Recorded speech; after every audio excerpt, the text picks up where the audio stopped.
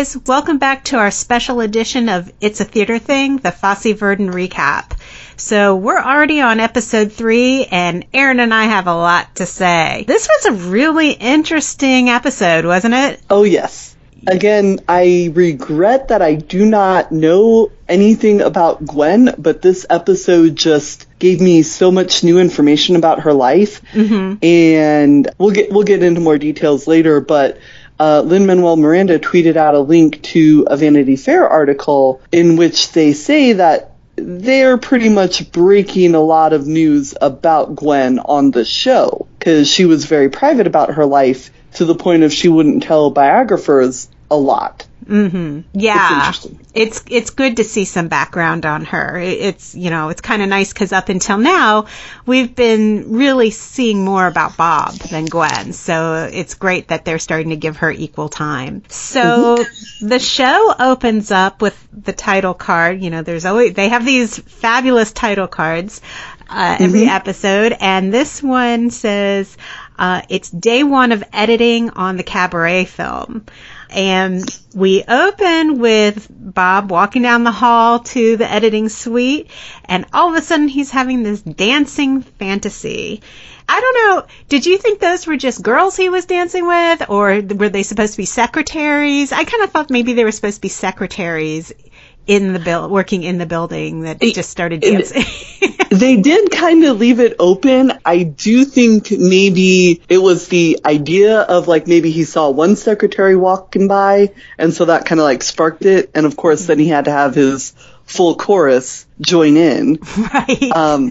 So I think it's a mix of that. I think it definitely obviously was in his fantasy, but I think it kind of just shows the everyday things that inspired him and brought that urge out. Mm-hmm. I also think it was a good way to communicate his attitude walking in, where he was just feeling pumped and good, and he had a positive attitude about how the movie was going to turn out. Yeah. Now, we want to keep in mind that in the last episode, he was actually away. He was on Majorca, and so this is him coming back from Majorca, getting ready to edit, and he learns that while he's away, they've already cut the movie. So he doesn't look too happy. A first draft. They knew it wasn't finished, but yeah, he was shocked that they would even go that far without him. Right. And to think that first draft was 4 hours, I can't even imagine sitting through 4 hours. But I guess there was so much good stuff there, they didn't want to cut it out. Right, yeah. They obviously knew they needed Bob's okay and say so on a lot of takes, so they didn't want to, bear it down to what they probably thought would be passable. They just wanted him to see everything. Right. Yeah. Well, he's not too happy. After watching all 4 hours, I'm not sure I'd be too happy either after 4 hours, even if it was good. But he's kind of looking at it like it's just this big mess. And he ends up having another fantasy sequence as he's leaving. And this time things are falling over and the hallway is dark and he's being dragged down this dark hallway, which tells you what his state of mind is after watching the film.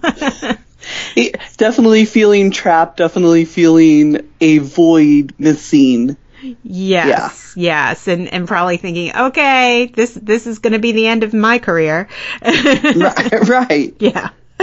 So once he's had that fantasy, we cut to that amazing apartment that they keep showing. And apparently from watching, and you guys, if you get a chance, on the 92nd Street Y Facebook page, they have a video of a talk with all the creatives and Michelle Williams and Sam Rockwell, and Nicole Fosse is there as well. And they talk about the making of the show, and they have some personal questions for Nicole. And one of the questions for Nicole was that apartment real? Because you don't see an apartment that big in New York City. And she said, yes, it actually really was that big. They actually, I believe, bought the apartment next door when they found out that Gwen was going to have a baby, and knocked through the walls and made it one big apartment. So if you've ever been in a New York apartment, they're not always that big. So that's pretty unusual. Yeah, I was thinking they had to have done something like that, because that was just, honestly, I didn't think it was an apartment. I thought it was a house for a second there, and I'm like, but wait, he came up in an elevator. Wait, if you look out the window, it's a building. Right. They're up a couple of floors, like, okay. It's definitely an apartment. So anyway, fancy. Yes, very fancy. So we cut back to the apartment, and Nicole is playing cards with her nanny, or at least someone I assume is the nanny. They never really say, but that's what it seems to be. And Gwen is preparing dinner for Nicole. And it's very domestic. I think it's actually very sweet. I think throughout this series so far, we've sort of seen this very domestic side of Gwen that I don't know that your average star would be, taking part in. But anyway, she's making dinner. Oh, and guys, I apologize if you hear barking. Those are my theater dogs again. They like Fosse Verdon too. Anyway. They got to get their 2 cents in. Yes. Yes. So Gwen is making dinner, and Bob shows up. Let the drama begin. Yes. Yes. And Erin, what does he have to tell us? Well, yeah, he walks in, and it is just like classic type A personality going through a separation. Like, he just comes in and fills the room with energy. And Gwen has sat and made this beautiful, healthy little dish of broccoli and rice, and like, okay, eat your trees. You got to eat your trees. And he comes in with takeout Chinese. Right. And is like, oh no, we're fine, we'll eat this. And yeah, him and Gwen go off and into the living room, I guess not to have the fight in front of Nicole. Also, it kind of seems like it's getting later in the night, so she may have already finished dinner and gone up to bed. Mm-hmm. But they have a conversation, and he talks about how he is going to be the choreographer for Pippin. Mm-hmm. And Gwen kind of calls him out, like, didn't you just pass on that like 6 months ago? You didn't want to do it? It didn't seem right? I'm sorry to interrupt you. I think he actually was going to direct Pippin, if I'm not mistaken. Oh, full directing. Yes. They never really specificized, so yes. I didn't know. They said he was going to do Pippin. Mm-hmm. So I just assumed it was choreographer. But yeah, I do think, he directed, so that works. Mm-hmm. So he announced that he was going to do the directing of Pippin, and she calls him out like, I thought you passed on that 6 months ago. And so she's kind of picking up that maybe he had some problems, like something's wrong with Cabaret. Yeah. And he's kind of, again, hinting, and just kind of comes out and says like, okay, I need you in the editing room, like come in and help me. And she... Well, hello there. Sorry about that. So she just comes out and says, I can't help you. I'm going to do a play. Right. Well, and that's true. Like, one of the first things he says to them, actually he says it in front of Nicole, is that he's going to be working on Pippin. And the one thing there were 2 things that really struck me about those segments. First being is he just shows up at the apartment. I mean, they're separated at this point. And he just shows up at the apartment, doesn't call, nothing, just comes in and, acts like he still lives there. The other thing is when he tells Gwen he needs her help, she's kind of like, I'm sorry, I'm going to be doing a play. And immediately he tries to tear her down. He says, when was the last time you acted? I mean... Best comeback ever, though. Yes. Gwen/Michelle had the best comeback ever with, oh, you came in about an hour ago? Then. Yeah, that when you came in an hour ago. But how'd you like that? Yeah.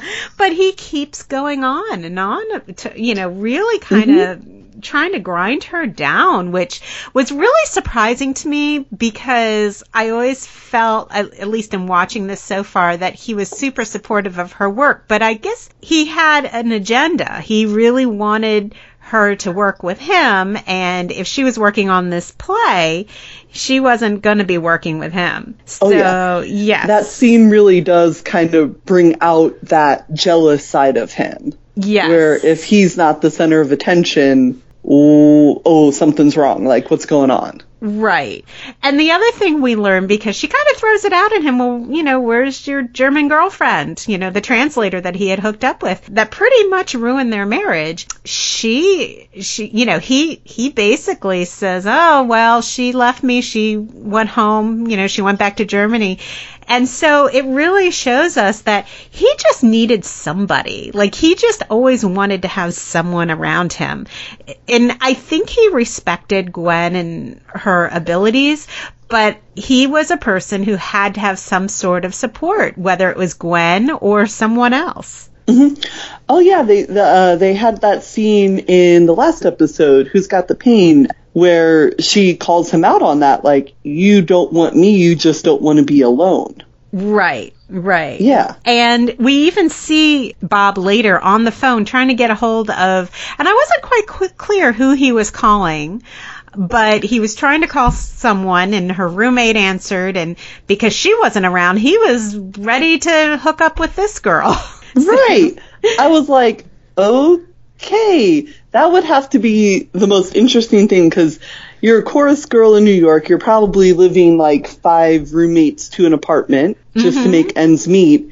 And Bob Fosse calls. Right. Yeah, you're gonna flirt back a little bit. You're gonna, see what he wants. I mean, I would think. Oh yeah. Especially if the roommate's not around. Like, of course, because he could get you the job. Exactly. So, yeah, that was a really interesting scene. Yeah. Yes. So, not long after this, for the first time, we start to learn about Gwen's past. We see flashes of her youth, and it's pretty obvious that there were some unsavory things that went on when she was younger. And then we're back in the editing room again. And for Broadway fans, you will spot Ethan Slater as Joel Grey as they're editing a scene, and that was really cool to see Ethan Slater. Yes, we love Ethan Slater, and unfortunately, Bob is hating the scene. Yeah, he does not like that particular cut. Yes, and he just wants to cut the whole thing. And it just seems like he's at loose ends at this point. I kind of got the feeling it wasn't even so much that he's hating what he's seeing on the screen. He's uncomfortable in his own skin and not confident with his decisions. It just seemed like nothing was right for him. So then he gets surprised by Gwen. She comes in with Nicole in tow. And she has a meeting, and she needs to drop Nicole with him, and he's kind of resistant to it. But, sorry, has no choice. My favorite line of that scene was Bob saying, "I'm not a sitter," and Gwen just shooting back with, "Yeah, you're better. You're cheaper." Right. Because this is your kid. You're not sitting, you're parenting. Right. There is an important thing that we find out during this time, because they do argue and they go out into the hallway to discuss the situation. And he lets her know that he's still taking Seconal. And he's also taking Dexedrine, which I'm sure wasn't good because, we all know later on he ends up having heart issues. I'm sure that contributed, and his smoking, because that's another thing that they really point out, that he's still smoking. And so we find out that he's taking these pills as well, which, really, that was just, predicting disaster. But then we cut to Gwen is at a meeting with her agent.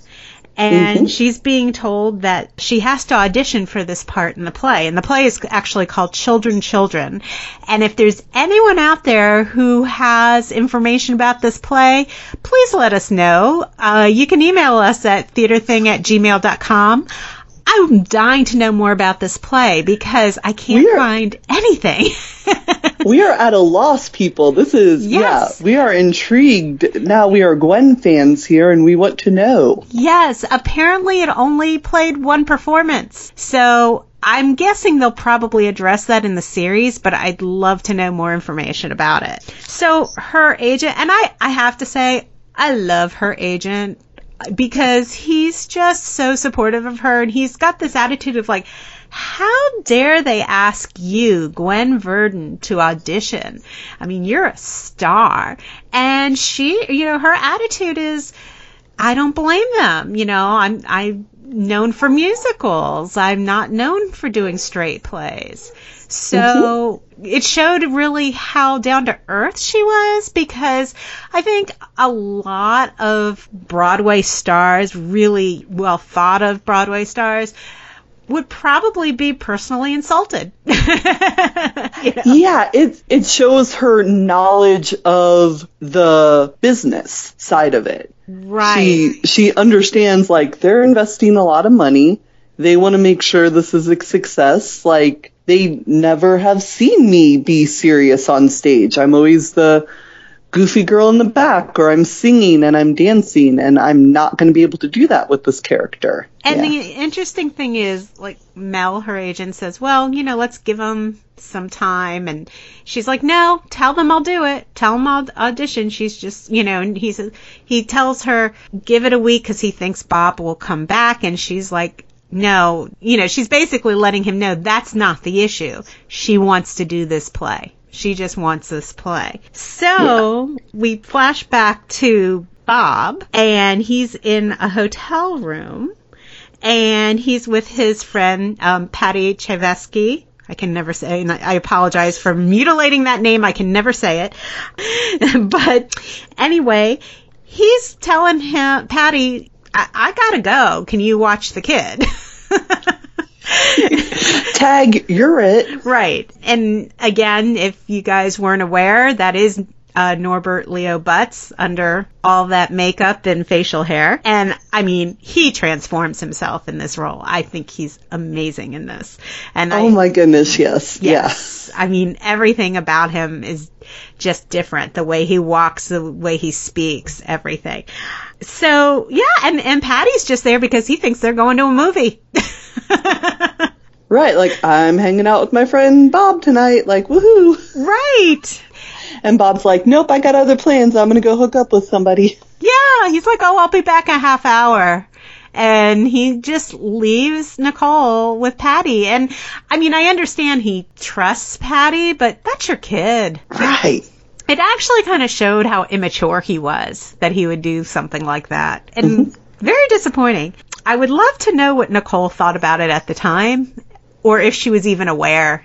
She may not even, at that age, she may not have realized what was really going on. So later, Gwen comes to pick up Nicole, and she finds her alone with Patty in the hotel room, and they're both on the bed, just watching TV, and boy, does that trigger something for her. Yeah. She's obviously disturbed. And that's when we get to see a little bit more of her past and what she went through. And when Bob comes back, she waits around for him. And Bob comes back, and boy, does she have it out with him. Yeah, as soon as he walks in the door, he's like, oh, I'm in trouble. Right. and Gwen just ushers Nicole, like, go wait out in the hall for me. I got to go take care of your dad. Right. And he doesn't understand. I mean, he's like, oh, it's just Patty. Like, nothing's going to happen. But she is obviously upset. I mean, she makes a point of saying they were, both on the bed. And obviously this is triggering memories for her. So, so we see flashbacks of Gwen as a young woman. How old do you think she was in that scene? I think they said she was 16. Oh, so she was at one point. Young. Yeah. Because in the very first episode, she, during the audition where she first meets Bob, they're talking about how she worked in burlesque at 14. Mm-hmm. And the stories are, that her mother approved of it and just kind of helped her lie about her age. to get her into these shows. So I think this was like after a few years that she had been doing this, like she had been kind of getting a name for herself. So probably somewhere between 14 and 16, I think. Yeah. And she's actually, we see this flashback of her dancing. I assume this is in their home, kind of like at a party. It's obvious her mother is trying to promote her career. And there happens to be a critic there named James Hennigan. And that is actually played by another Broadway alum, Santino Fontana. So that was kind of cool to see him.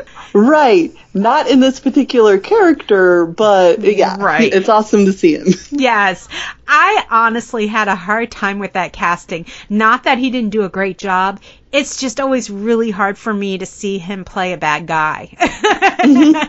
He's not a bad guy, but he most often plays good guys. I mean, even, I don't know if you watched Crazy Ex-Girlfriend, but even on that, even though he could be grumpy on that show, you always knew he was an inherently good person. So to see him playing this, really evil guy was a little disconcerting. And what we find out is that it's suggested, not shown, but James pretty much forces himself on Gwen. And unfortunately, it turns out that she's pregnant. So her parents have a fit. And her father is actually really cruel about it. I think her mother was upset, but I think her father was especially nasty. Right.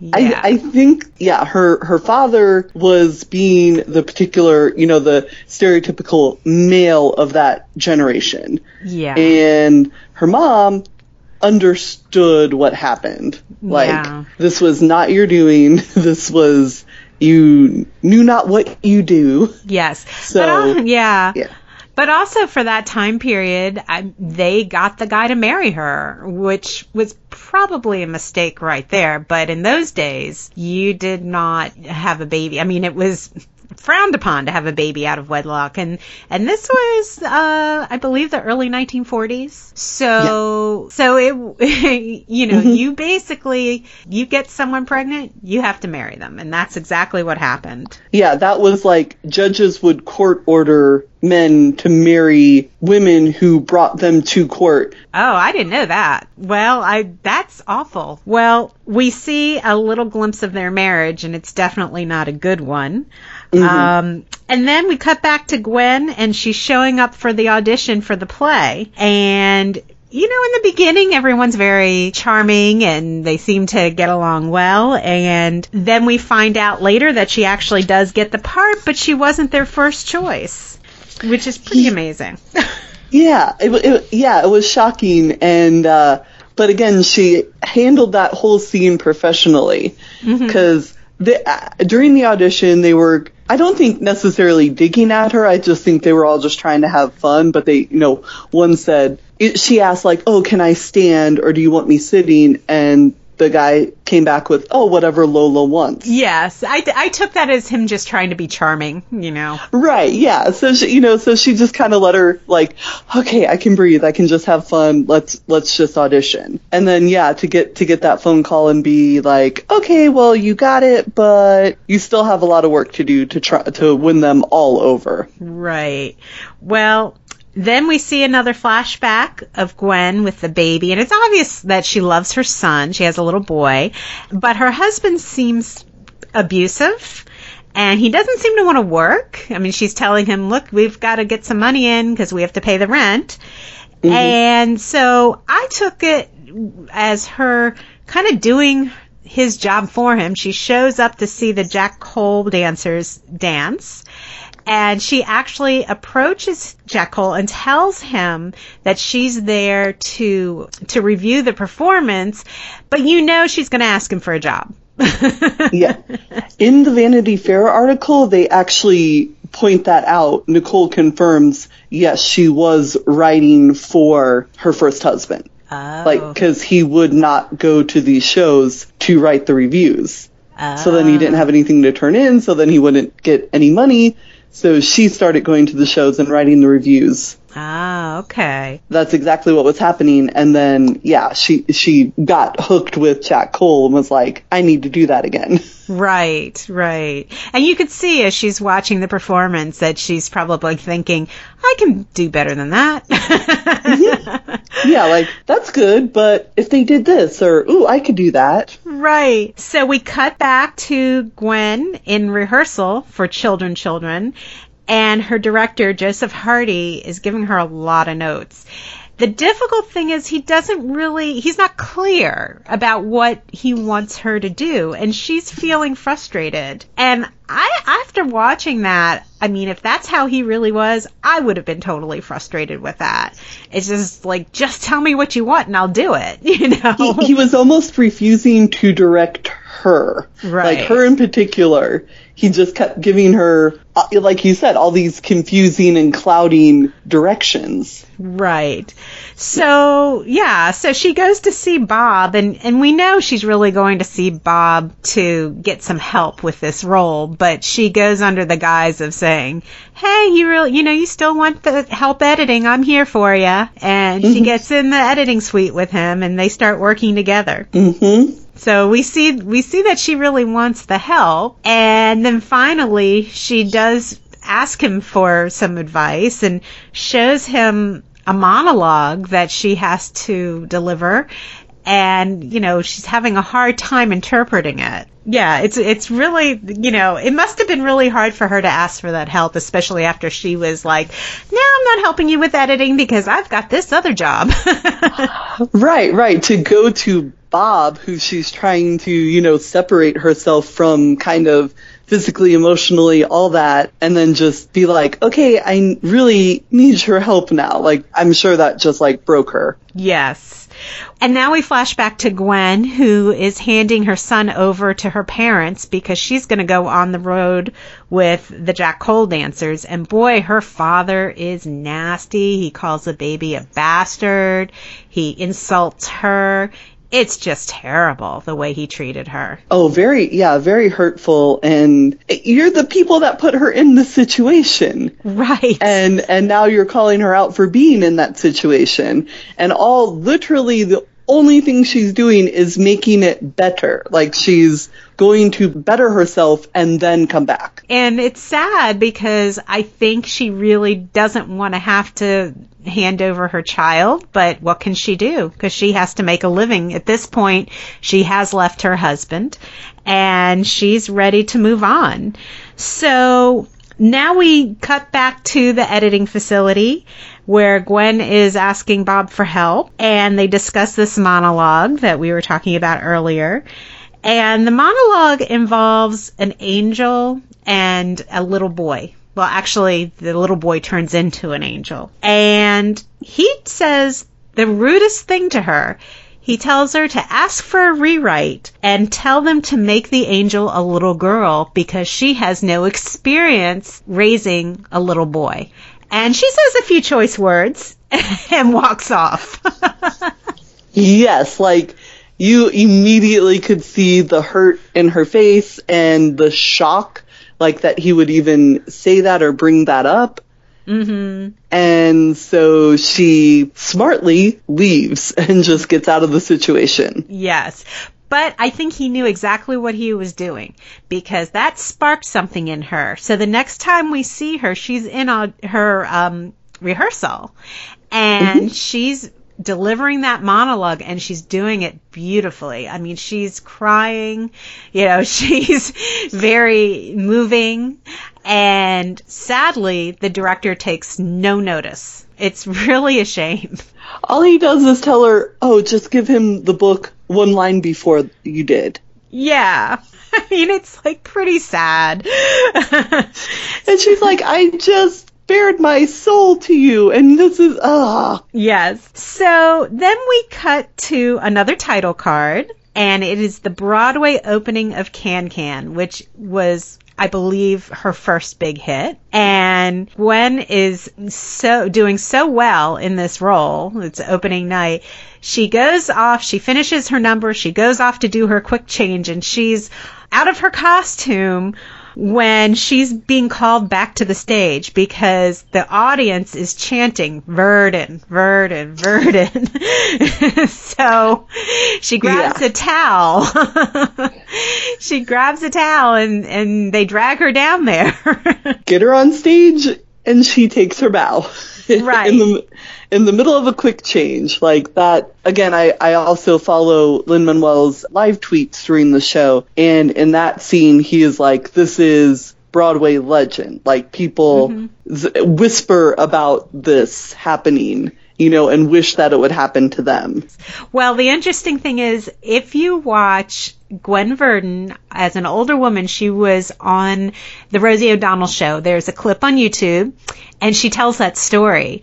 Except and I may be misremembering it, but if I remember it correctly, when she tells the story, she explains that the towel wasn't completely wrapped around her. So when she turned around to leave, she kind of gave the audience a show. Oh, goodness. But it's really a great interview if you get a chance to watch it. Right, yeah. Oh, adding that to my list. I have a long list of good little clips you're telling me about. Yes. I've been doing a deep dive. It's so interesting. So anyway, after we see her big triumph in Can, we see Gwen sort of standing in her kitchen and just remembering. And she's remembering her time in Can, and then we see her thinking about her son. And then the title card reads, New York, 1972, 28 years left, which means she has 28 years left on this earth. So that's where the episode ends. Ah! That was a horrible ending. I know. After that emotional lift. And you're like, oh, okay, come on, next scene. And then poof. I know. I mean, it was emotional and it's a little frustrating, but also really effective ending. Correct. Yes. Because I cannot wait for the next episode. Yes, me too. So looking forward to the next one. And I'm assuming they're going to touch on the opening of Cabaret. Oh, they did show a clip that, you know, the movie is going to open. So that ought to be interesting. Right, yeah, they were it looked like they were at a premiere. So that's Cabaret probably. Yeah, I'm lots of energy, lots of back and forths there. Like, this is when Gwen asks Bob, like, you have to help me. And Bob's like, do you want me to tell him to rewrite it? So we're thinking maybe that's the director for Children. You know, like but it could also be about Cabaret. Like, was there more drama behind Cabaret that we're going to learn about? Yeah, I don't know. Well, guys, any information you have, send our way. I want to know more information about what happens to Gwen next. I want to know more information about Children. Why did it only last one night? I have to know. It's driving me crazy. The deep dive continues. Yes. Was it really that bad? Let us know. And you can reach us by email at theaterthing@gmail.com. Or you can find us on Facebook at It's a Theater Thing. And our Twitter handle is @TheaterThing. So till next week, we'll be seeing you guys. Thank you so much, Erin. Well, thank you for having me. And we'll see you next time.